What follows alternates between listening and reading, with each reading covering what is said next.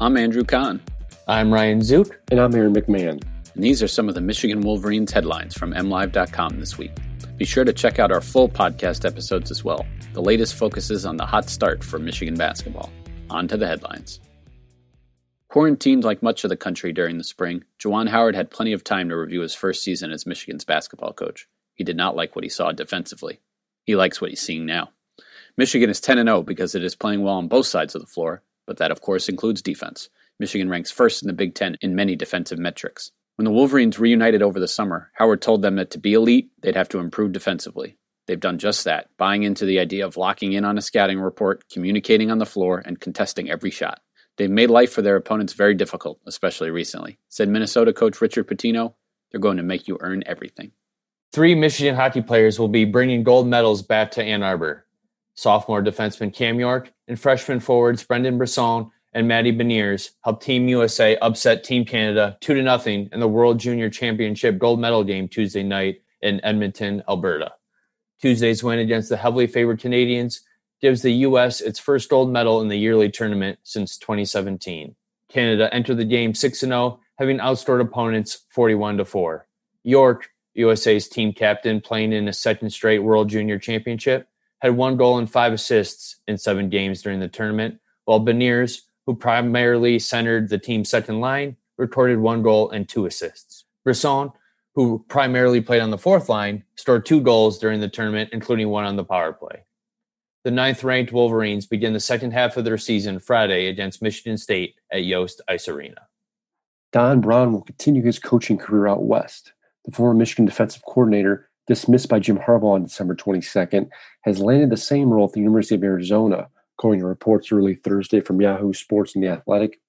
Arizona is coached by former Michigan assistant Jedd Fisch, who served as the Wolverines' passing game coordinator, quarterbacks coach, and wide receivers coach in 2015 and 2016. Brown joined the program in 2016, while Fisch departed Michigan in 2017 to become UCLA's offensive coordinator.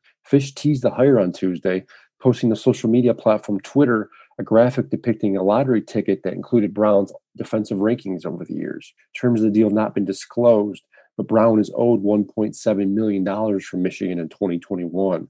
An official announcement of the hire is expected to come this week, possibly as early as Thursday. Hunter Dickinson entered Michigan's game against Minnesota focused on defense. He did his job there, but also went out and dropped 28 points. I don't know what happened, a teammate said with a laugh. Dickinson has been an overachiever all season. The freshman is leading Michigan in scoring and rebounding.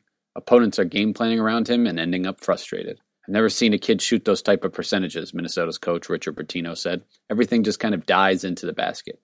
For Michigan coach Juwan Howard, who wants to play inside out, Dickinson is the ideal center.